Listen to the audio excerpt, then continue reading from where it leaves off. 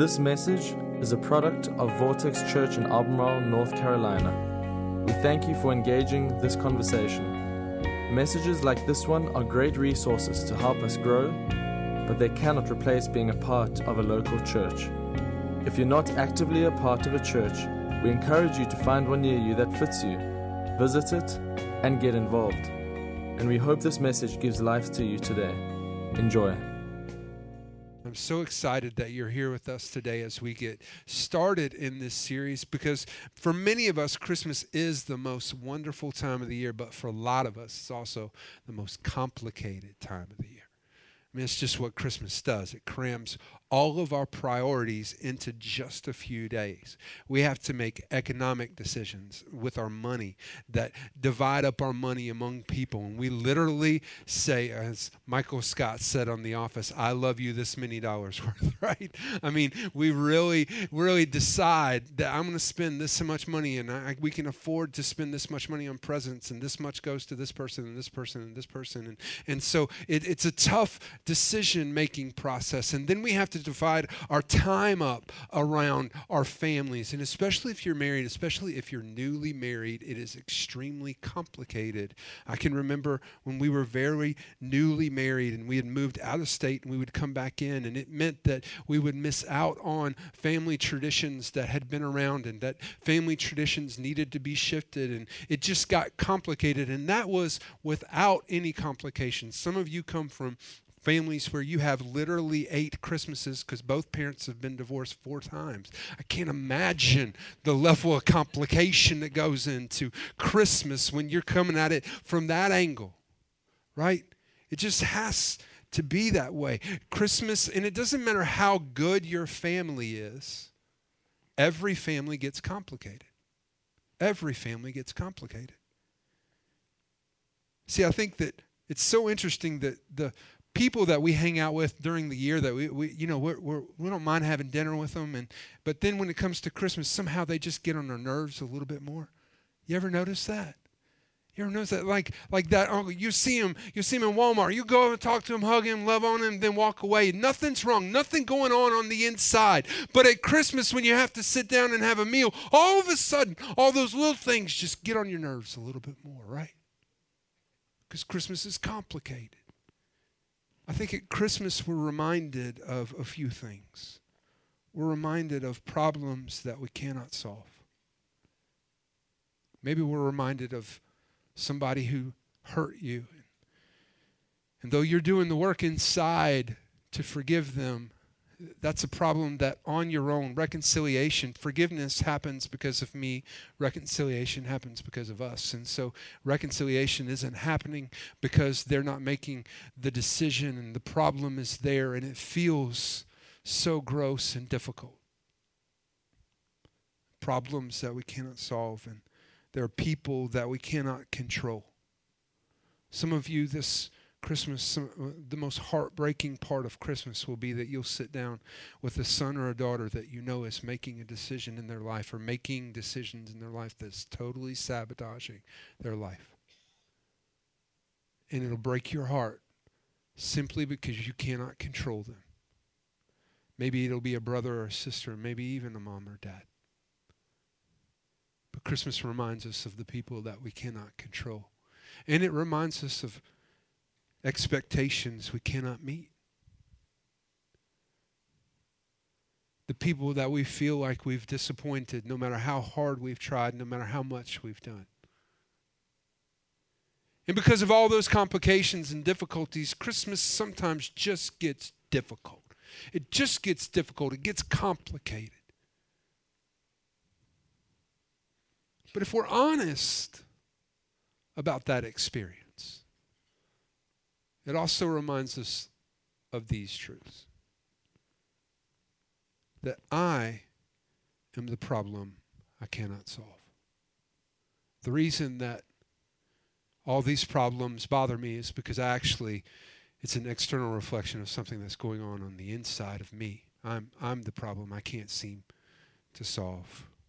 I'm the person that I can't seem to control. I set expectations that nobody can meet. And so it doesn't matter what kind of family you come from. Every family gets complicated. Every family has its own version of difficulty. Your family may be in a season right now where the complications are very low. But in time, this season, which is the most wonderful time of the year, for all of us will become difficult, which is where feelings of excitement will be mixed with feelings of sadness. And the difficulty associated with Christmas happens often in different ways. Maybe this year you're anticipating Christmas to be difficult because you lost somebody that you loved. There's somebody that you loved and you cared for them. Maybe it's first Christmas without mom or dad or brother or sister, and there's pain that's associated with that. Maybe this is a Christmas where you're leaving behind a significant relationship. There was somebody in your life and you loved them and you cared for them, and this is the first season without them. That relationship has been broken, it's been severed, they're no longer around. Or maybe it's just as simple as you're leaving a season behind. Maybe this is the first Christmas where you sent off a kid to college. And all the build-up over the whole month, they're not there for that. Maybe it's the first Christmas where you sent the last kid off to college.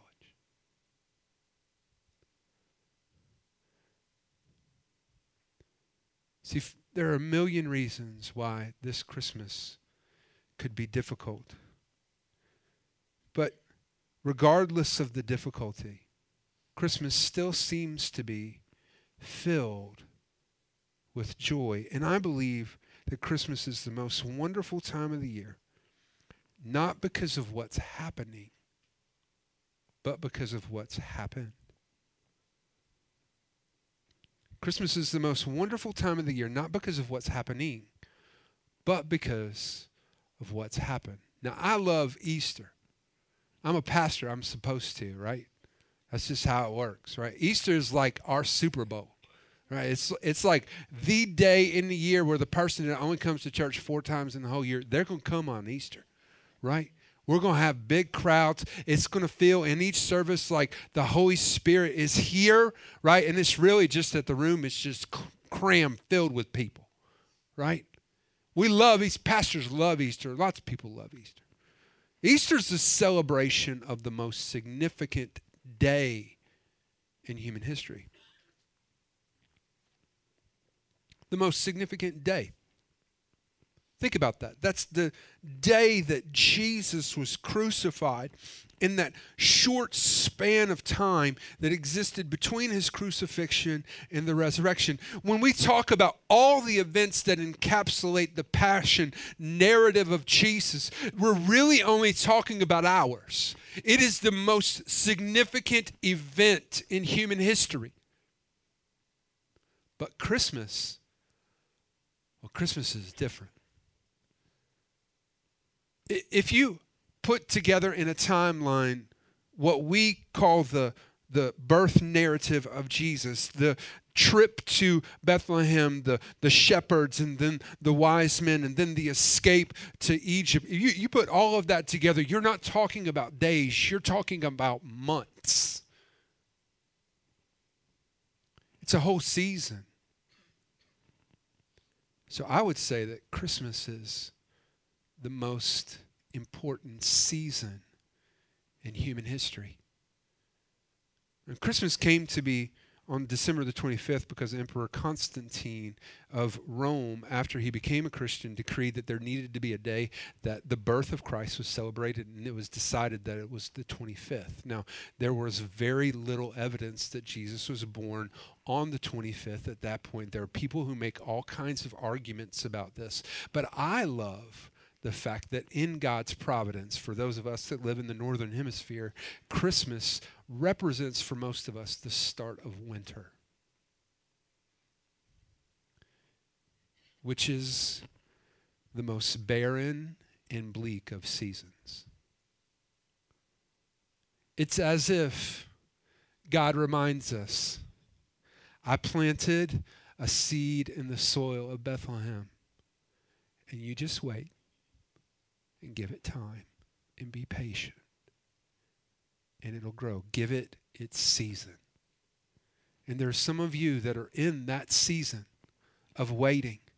Some of you are in seasons where Christmas is going to be difficult because there are things that you have lost and things that you're lacking and things that you're leaving behind. But the fact that you can't fix Christmas is why God sent his son Jesus into the world. The fact that you can't escape those feelings that even though there is joy, there is this coupling sadness. That is the reason that God sent his son Jesus. Because Christmas is not just the most wonderful time of the year because who is with us. It is the most wonderful time of the year because who is for us. Who is for us. So we know about Jesus because of 4 distinct letters that were written and recorded into what we now call the Bible, the Scriptures. We know them as Gospels. The term gospel literally means good news. They are the representation of the good news of the life of Jesus. So there were 4 of them that were recorded. The first one is written circa around 60 AD by a guy named John Mark. We call it the Book of Mark. Right, he was heavily influenced by Peter. He was a cohort of Peter, spent time with Peter. And so a lot of what's contained in the book of Mark is really the expression of Peter's reflection on Jesus. Now, it's 30 years at that point after the death of Jesus. So if you think with me, let's think back 30 years from now is 1987. How many of y'all were alive in 1987? All right, how many of y'all were not alive in 1987? Raise your hands up high. All right, y'all know nothing about life, right? Just telling you. You know what came out in 1987? You know what came out in 1987? Here's what came out. Some of your favorite movies, all right? Dirty Dancing came out in 1987. Are there any Dirty Dancing fans in here? You're not supposed to admit that in church, folks. You're not supposed to admit that in church, all right? That's funny. I don't care who you are. All right. You know, I'm a music fan too. Do you know what album came out in 1987? U2's Joshua Tree came out it is 30 years old. That means Where the Streets Have No Name is 30 years old this year. See, 30 years is significant because at about 30 years, oral history begins to break down. And so because of that, up to that point, they had been telling the story. And then there became the need to put it down on paper so that we could go back to the paper and reference it. So Mark begins it. And then 2 of Jesus's very close associates, a guy named Luke, who was a physician, and then a guy named Matthew, who was actually one of the disciples, both take the work of Mark and rewrite it and do that to distinctly different audiences. Matthew to Jewish folks and Luke to non-Jews or to Romans. And they both include at the very beginning the story of Jesus' birth. This is where we get the details of the visit of the Magi and the birth in the manger and the shepherds and all of the things that go around the birth of Jesus come out of those 2 records. But the last gospel that's written is written significantly later, between 90 and 100 AD by a guy named John. Now, at this point in time, the church is beginning, as oral history in the memory of Jesus fades, the church is beginning to question some things about Jesus. Potentially question, was Jesus really God? And John, who lived in direct intimacy with Jesus, is going to write down at the very end of his life stories that he had probably been telling his entire life. You may be asking the question, who is John? Who is this guy? Well, we meet him in Scripture. We actually know that originally he was a fisherman because the first scene that he appears in, he's in a boat with his dad and his brother. And Jesus invites him to come follow him. He exits the boat with his brother, leaving, pay attention, leaving his dad behind. to go follow Jesus. And he becomes what we call in theological studies one of the inner three. He's one of the three people that Jesus always has with him. We could even say that out of all of them, John was probably his best friend. Because in the very end, he's the one who didn't run. Because from the cross, Jesus apparently can see John and see his mother Mary.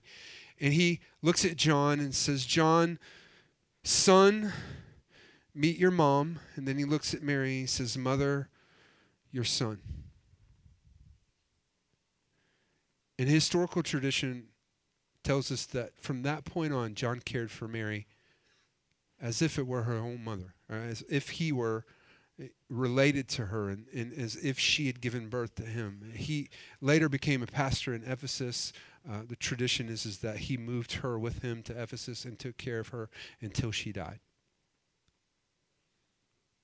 John is the only one of the 12 disciples who would die of natural causes.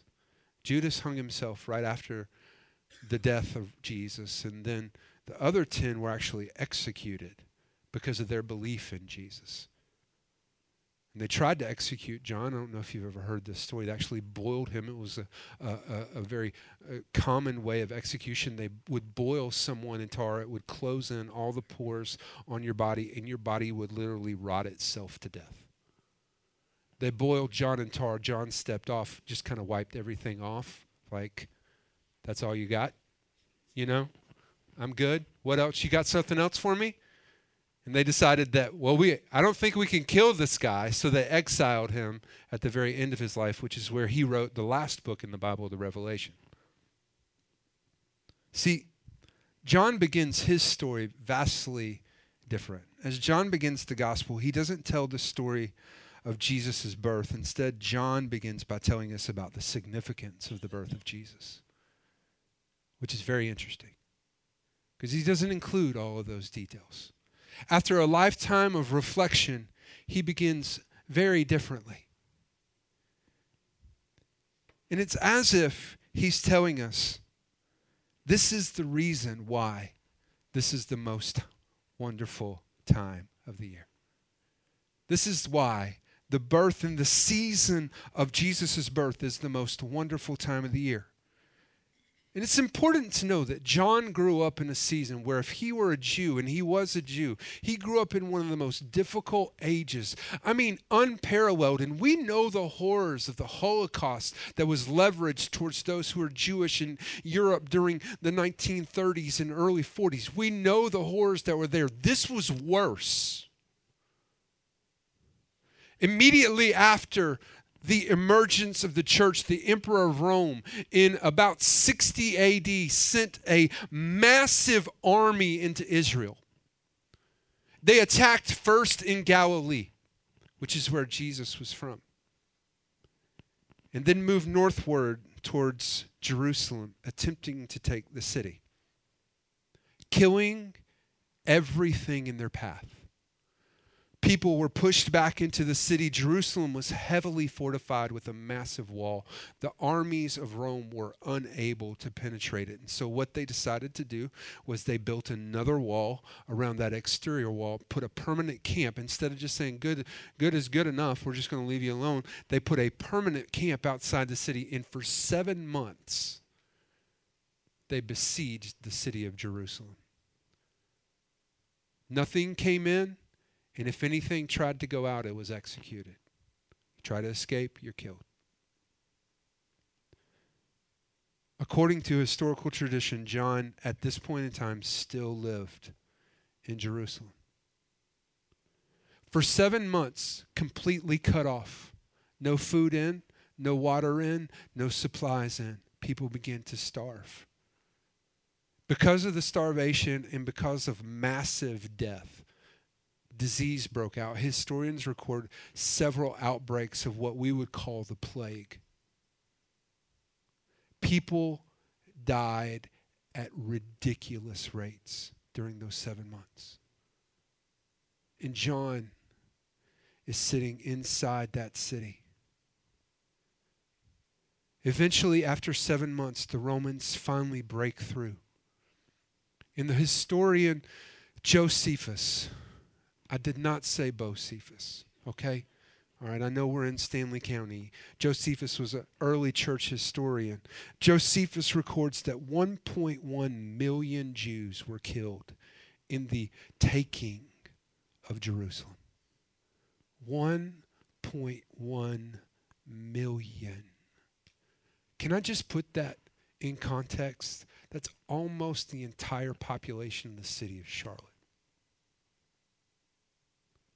1.1 million and 100,000 were taken into slavery.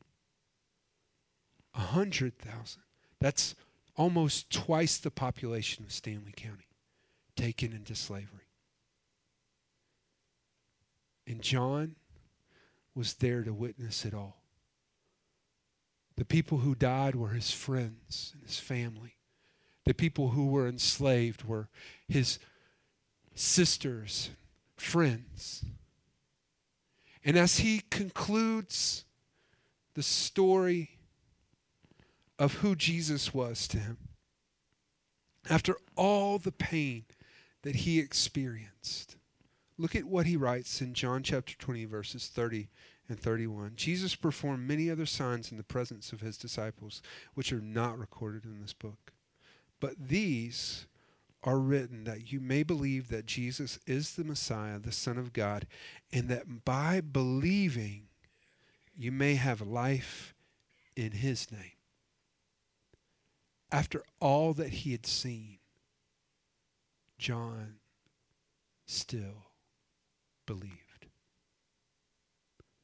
After all the horror and pain and loss, John still believed.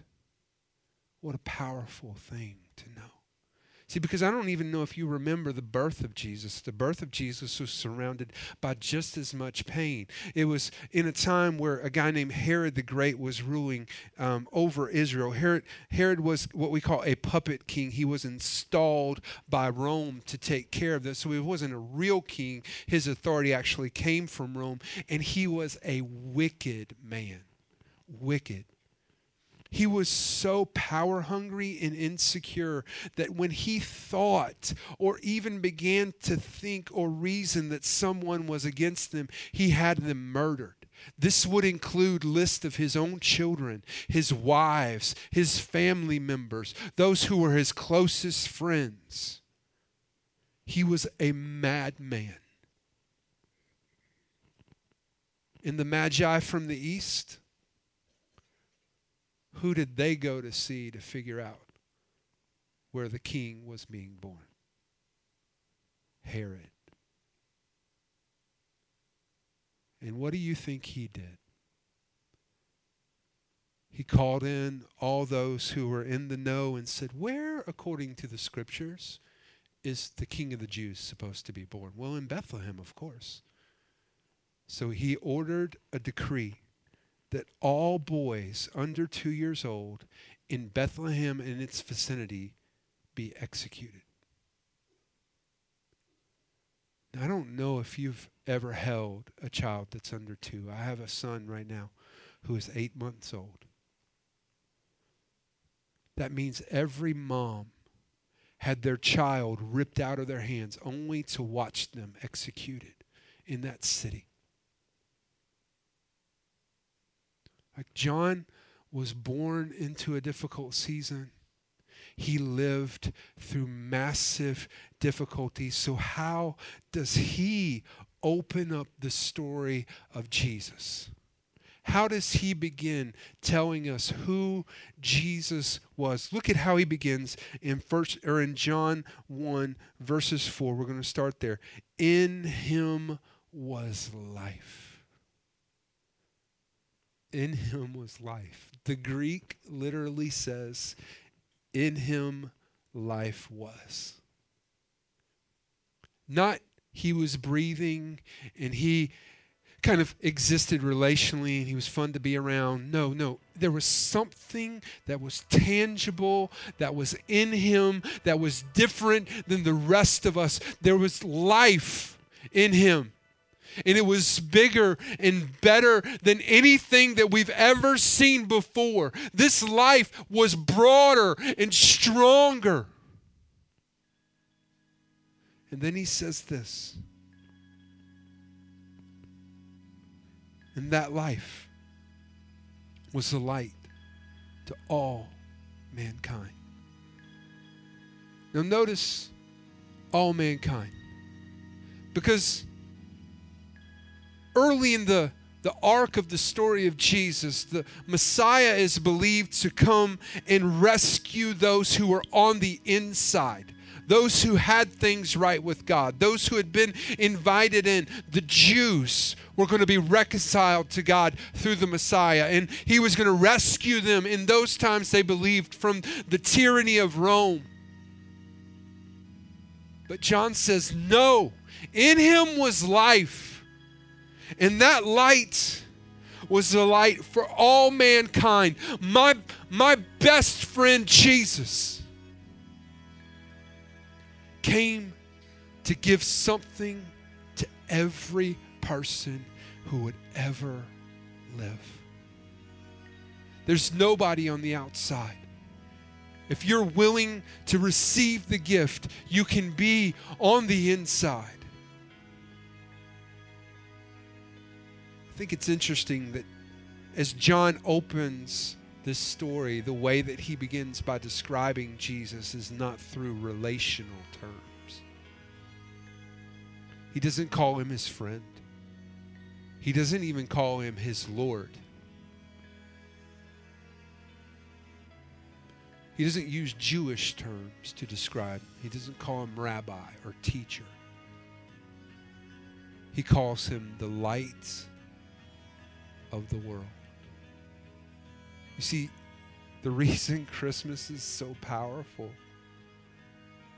is because Christmas is the day light was born.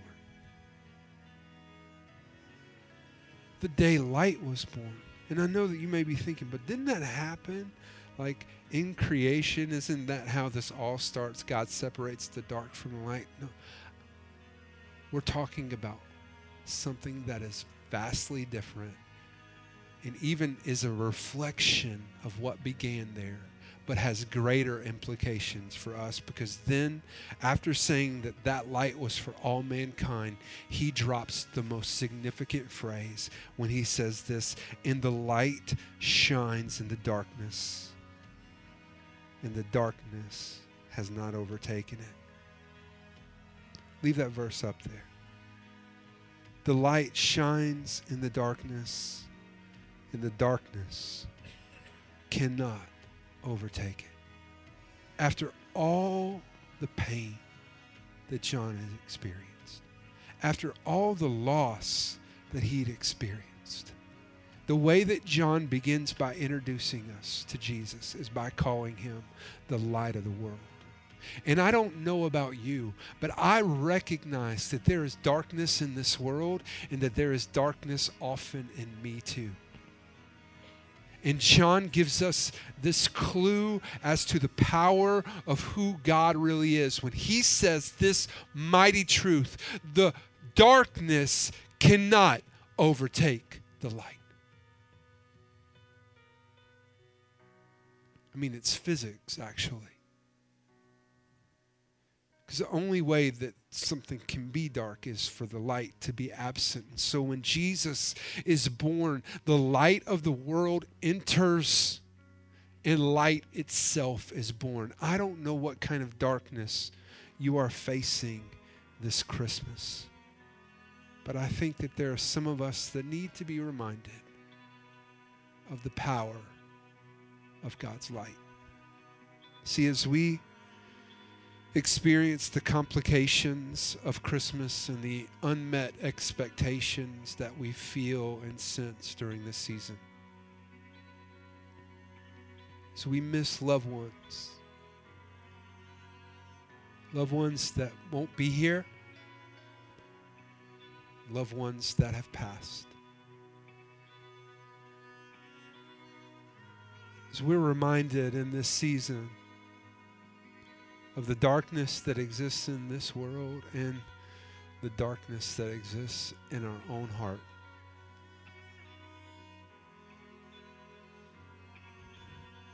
When the ones that we love